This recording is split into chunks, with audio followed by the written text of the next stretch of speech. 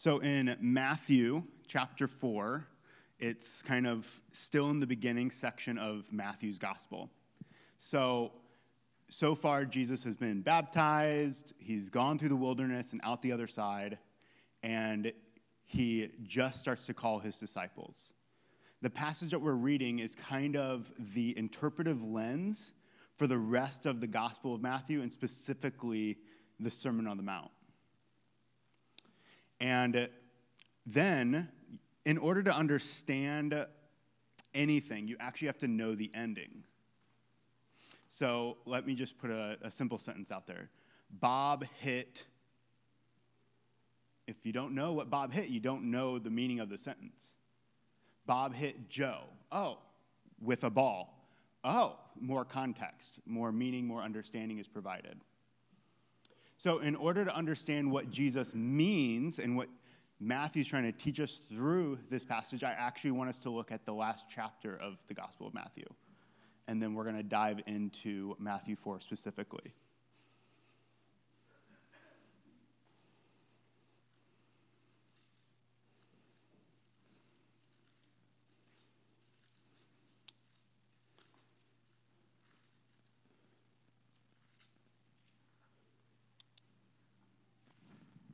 Matthew 28, and I will just read verse 16 to the end of the passage.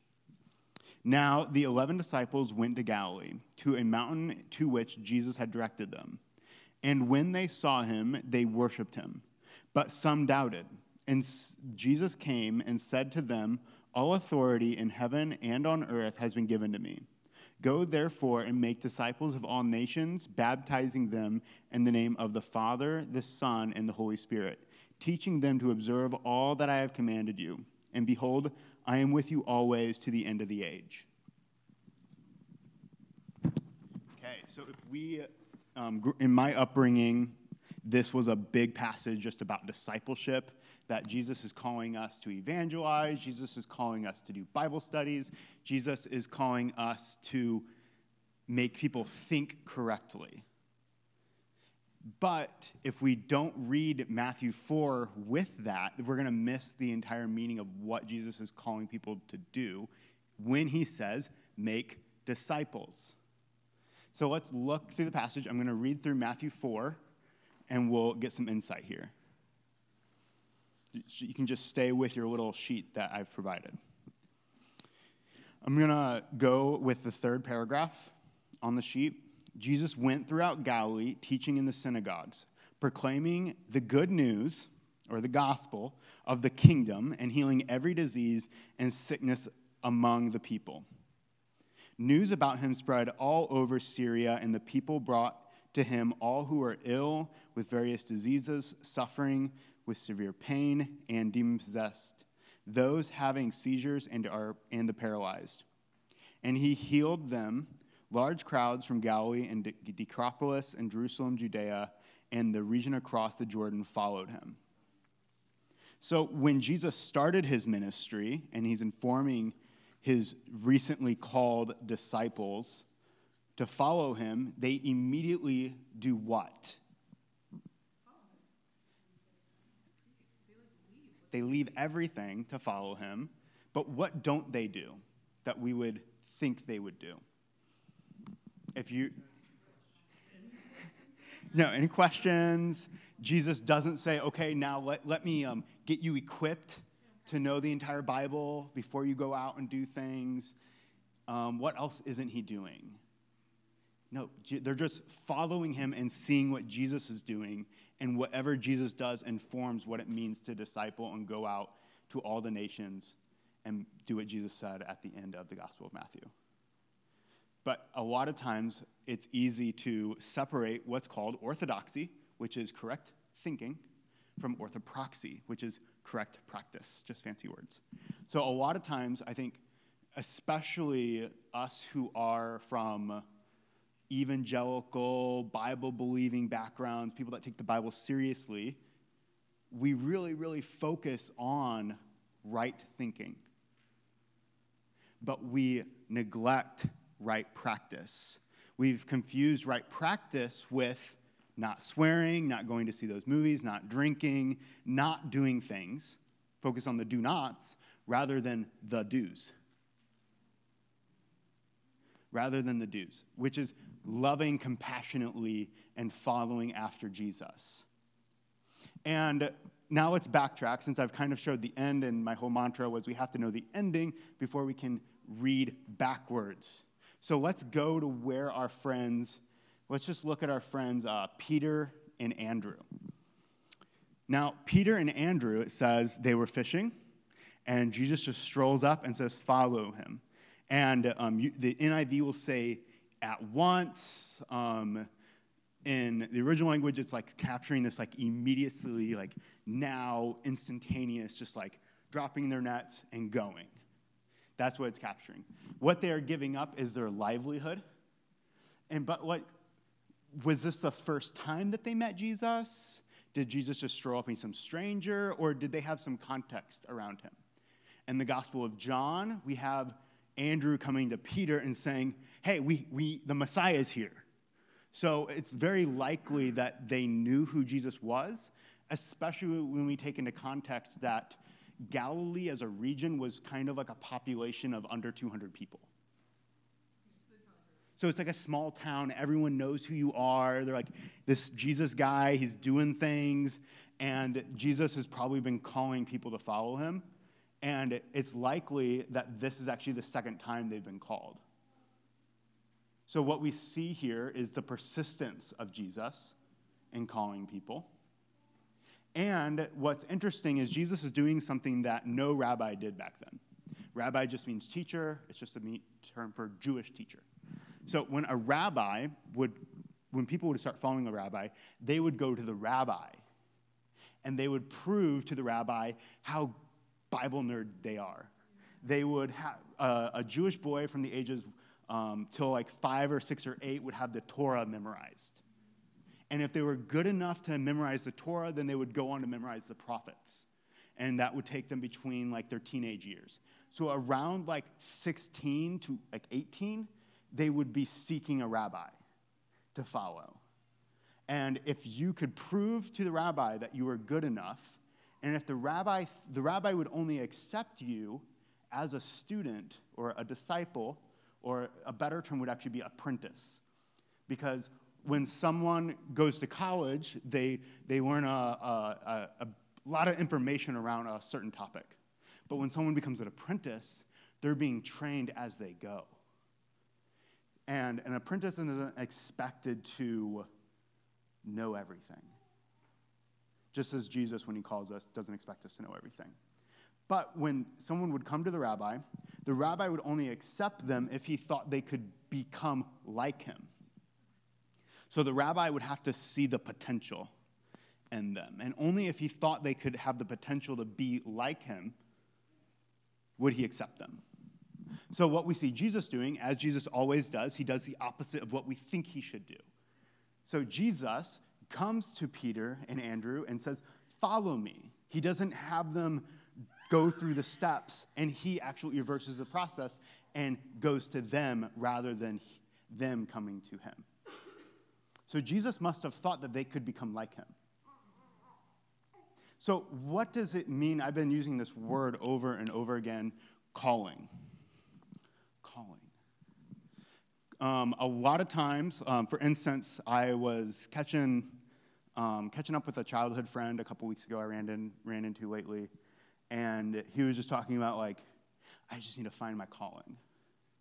And I'm listening to him talk. He's kind of like graduated from college, doesn't know what he wants to do, and he's just like you, Taylor, you found your calling. You're doing chaplaincy. Like, you know what you're supposed to do. And I was just kind of like, the way you're talking about calling isn't the way Scripture talks about calling. Calling in the Bible is a calling to become like something, not to do something. But we confuse calling and what we do. So, like, if I'm a carpenter, that means I'm called to be a carpenter. No, that's just what you happen to do. Our true calling is in following Jesus. And whatever we find ourselves in life, we're called to follow Jesus as we do such and such. And a short way to summarize following Jesus would be loving God and loving people. So it doesn't matter what your job is or what your current state in life is, everyone has the calling to love and also to be loved. The calling of Jesus isn't about how effective we can do something. Many of the patients that I interact with, they can't do anything. They have dementia, they have Alzheimer's, and maybe they aren't even cognitive to even reciprocate what I'm talking to them about or how I'm sharing my presence with them. But yet they are fulfilling their vocation and being loved in that moment. And that's what Jesus takes his disciples to go do. And being Jesus, he is able to, when Jesus touches the sick, he doesn't become sick. He doesn't have to do the elbow thing. He makes the sick well. It's interesting, there is no instance in Scripture where Jesus is sick. That's led some people to think that Jesus could not become sick, which is interesting. Because if Jesus could become sick, then how could he heal the sick? It's just an interesting thought. Not really too seriously. But then, so I've talked about calling. That calling isn't this idea of knowing what I'm specifically supposed to do. Calling is about obedience and observance to following Jesus, i.e., loving God and people, whatever context you're in. It has nothing to do with what you do. It's who you are. So in calling, Jesus is calling us to become. So I'm going to get to sacrifice with this next section, okay? Because we see the sacrifice in tenses. Because it doesn't, if you look at Peter and Andrew, it says that they left their vocation of being fishermen. But what did James and John, what did they leave? Huh? Their father. So at this time, they were apprenticing under their father. And they saw Jesus as a greater master. That what Jesus was calling them to do, specifically what Jesus was calling them to be, was different than what they would be if they would just remain fishermen. And this is the thing in life. Can be even separated from what it means to follow Jesus. We have to choose our sacrifice. Everyone has to sacrifice something, even if you do nothing. This is like Peter Pan, for instance. Peter Pan, what is special about Peter Pan? He never grows up. Well, the Robin Williams, he does, but but the other thing, that Peter Pan, just as a story, he never grows up. So he's trying to avoid sacrificing what? His childhood, youth. And who is Peter Pan's enemy? Who's his nemesis? Captain Hook. And Captain Hook's not really a nice guy. What is Captain Hook? Doesn't have a hand, symbolizing what? Mortality. And who is he being chased by? The crocodile, which is interesting. It's a image of death. Death is coming for Captain Hook. In most ancient mythologies, a snake, a lizard, or an alligator is symbolized as death, it's just interesting. So death is coming for Captain Hook. And Peter Pan refuses to grow up. But that's the thing about children, is that they're just full of potential. They can become whatever they want to become. But Peter Pan decides to rule the nobodies, the children of lost causes, basically, and decides not to grow up, and in fact, sacrifices potential for the sake of childhood instead of growing up and becoming something. So, like I said earlier, we have to choose our sacrifice. Every one of us has to choose our sacrifice, which means that there is a danger in refusing the call. of Jesus. There's a danger in refusing the call of Jesus. And Jesus constantly, through the Gospel of Matthew, constantly has to draw his disciples back into that calling. So we are, no matter whether it's our first time deciding to follow Jesus or continuing to follow Jesus, we are always presented with sacrificing who we are now for what we can become and listening to the voice of Jesus as he reminds us to not refuse the call. Because when we refuse the call, we stay stagnant, and in fact, worse, we become something that we are never intended. We actually degress in our apprenticeship to Jesus. There's this theory I use with patients called the hero's journey. It was actually a theory made by Joseph Campbell, who actually inspired George Lucas to make Star Wars.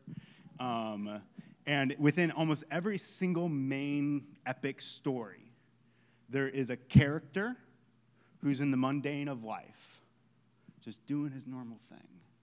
And then he's presented with the call. And usually right when the character is presented with the call, they have what's called the refusal of the call. And it's not until they are presented with some sage or mentor that they accept the call and enter the first threshold. I'm going to use Star Wars as an example, or you can even think of Lord of the Rings, but Star Wars. So Luke Skywalker, he's just a farmer. He's trying to just do his own thing, wants to leave, but doesn't want to disrupt his family at all. And then these two droids ruin his life. He gets attacked, rescued by Obi-Wan, and Obi-Wan says, "Oh, you need to follow me." He's like, "No, I can't do that. No, I need to stay home." And the Empire ends up killing his family, presented with the consequences of refusing the call in the mythology of Star Wars. And he ends up accepting the call later, only with the guidance of Obi-Wan. Okay, let's just import this model on our story today. It's just fascinating how truth will imprint itself even on story. So the truth of today's story you can find in so many different other stories because they're all pointing to the main story of God. But, so we have our characters, Peter, Andrew, John, and James, and they each are presented with Jesus. And it's likely not their first time of interacting with Jesus. If we read the other Gospels, they've at least known of him or have even already received the call. And Jesus finds them doing what they were previously doing.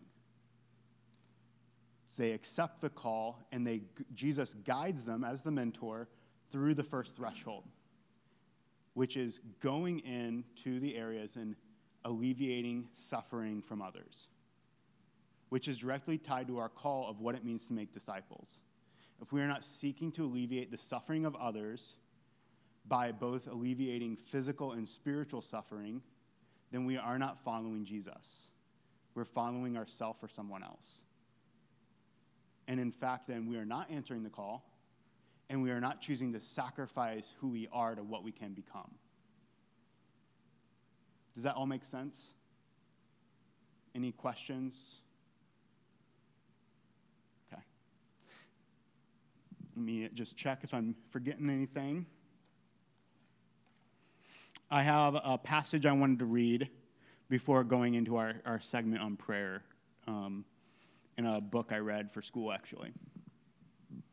And the book is called Called, and it has a section just on this passage in general.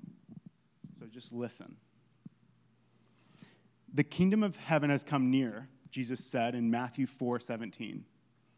"This is because he himself had come near. The reign of God's love, mercy, and justice came near in Jesus.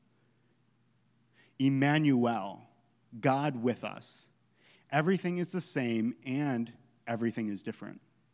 The full vocation of the church is to follow Jesus in declaring the enchantment of the kingdom.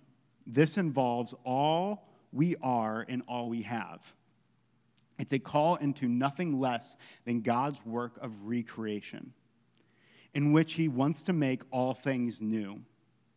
As far-reaching as this vocation is, it is played out in the small and ordinary things of life, as well as the large and exceptional. Our gifts and context help shape our contributions. But even before we know what those are, even before God gives us clarity to our focus or concentration in his kingdom of life, even before we have a nameable job or mission, we are called to imitate Jesus Christ. As one of the church fathers said, Basil of Pascal said, "Do little things as if they are great things, because of the majesty of Jesus who does them in us, and who lives our life, and do the greatest things as though they were little and easy, because of his omnipotence." Following Jesus this day, in the life we are living right now, this is the vocation we must grasp and exercise.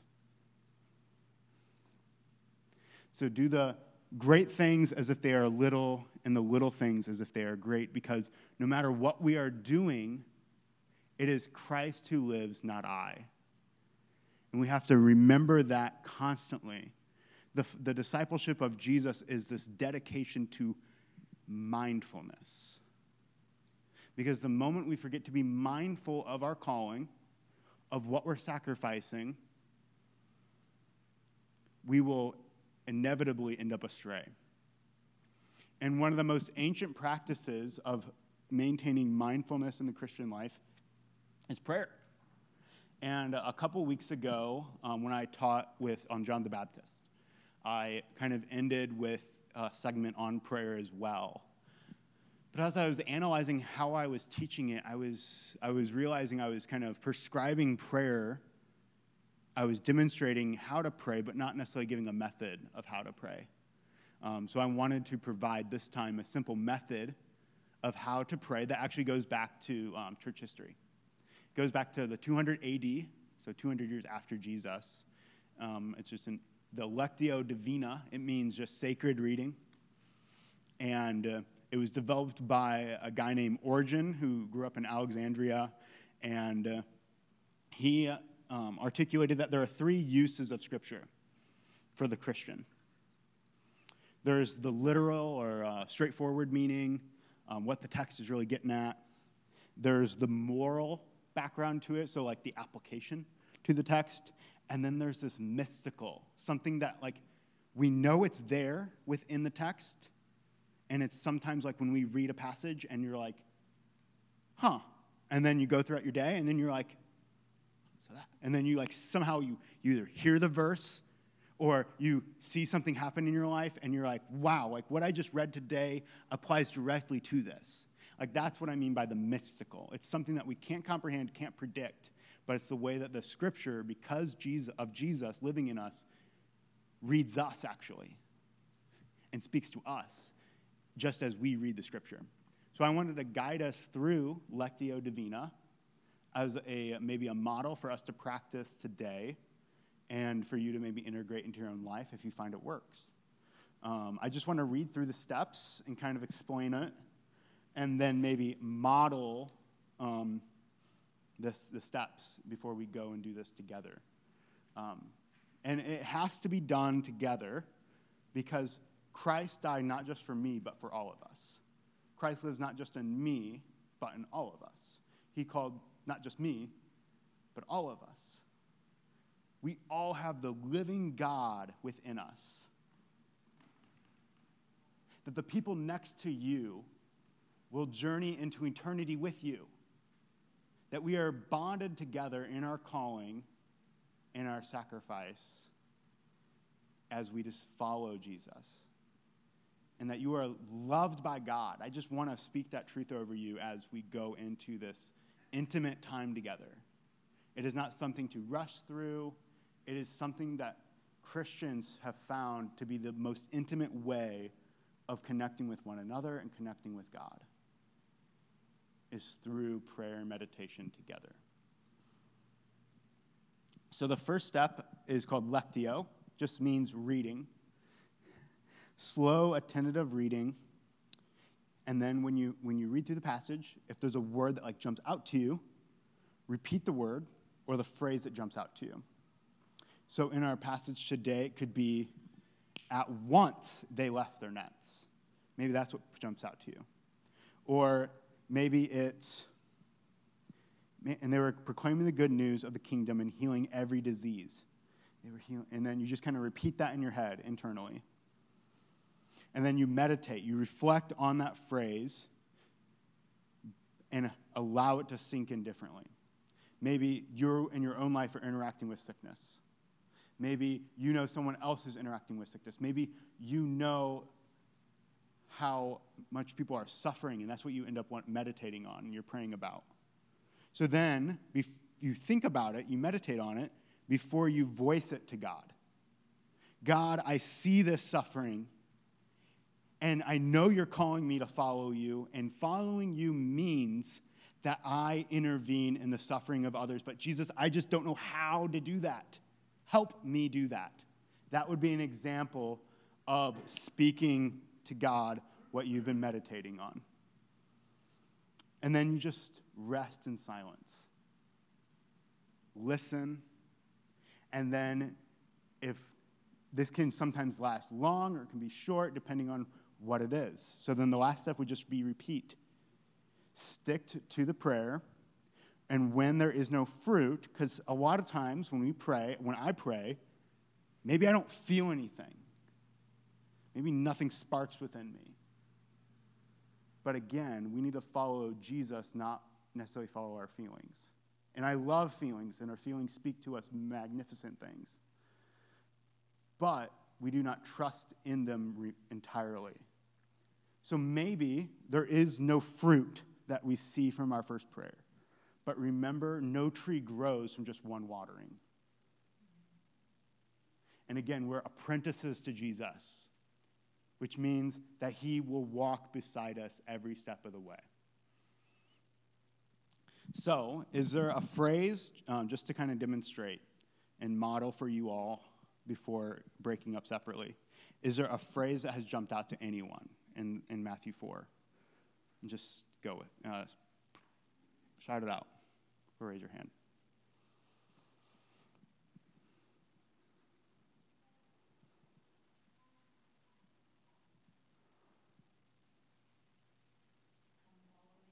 Okay.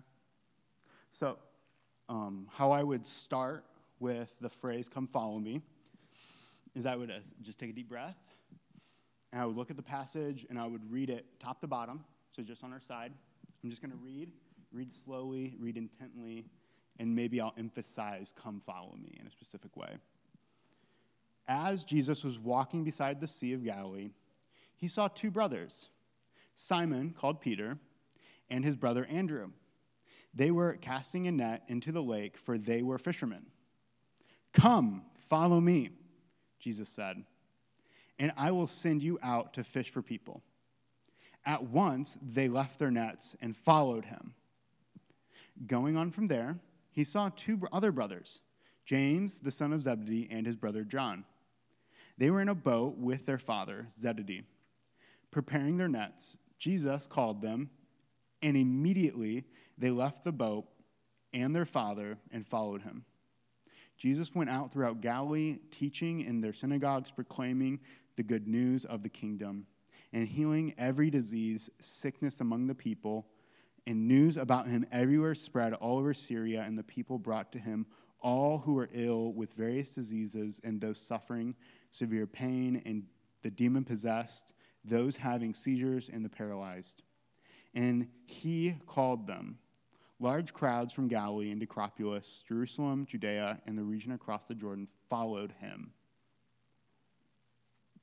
So I'm just going to speak what would be going internally in my mind about following him. It could go something like this, like, Jesus, I've been following you for quite a while now. And sometimes I just feel like I've gone astray. And then other times I feel like all I am is walking uphill. Are there not any easy parts to following you? Is there any fruit that will bear in my life? And then I would then speak to God about that. So that what I just said was internally, and now I'm going to do externally. Well, Jesus, I know that you listen, and you have called me, and I have not called you. Meaning that it is your words, not mine, that implore me, that energize me in following you. May I not follow myself, but follow you in such a way that meets the brokenhearted, that tends to the wounds of others. May I be obedient in all that I do and follow you to the ends of the earth, for that is where you'll be as well. And then I would just remain silent and rest in that. And then if I wanted to keep going, I could choose a different word and keep going.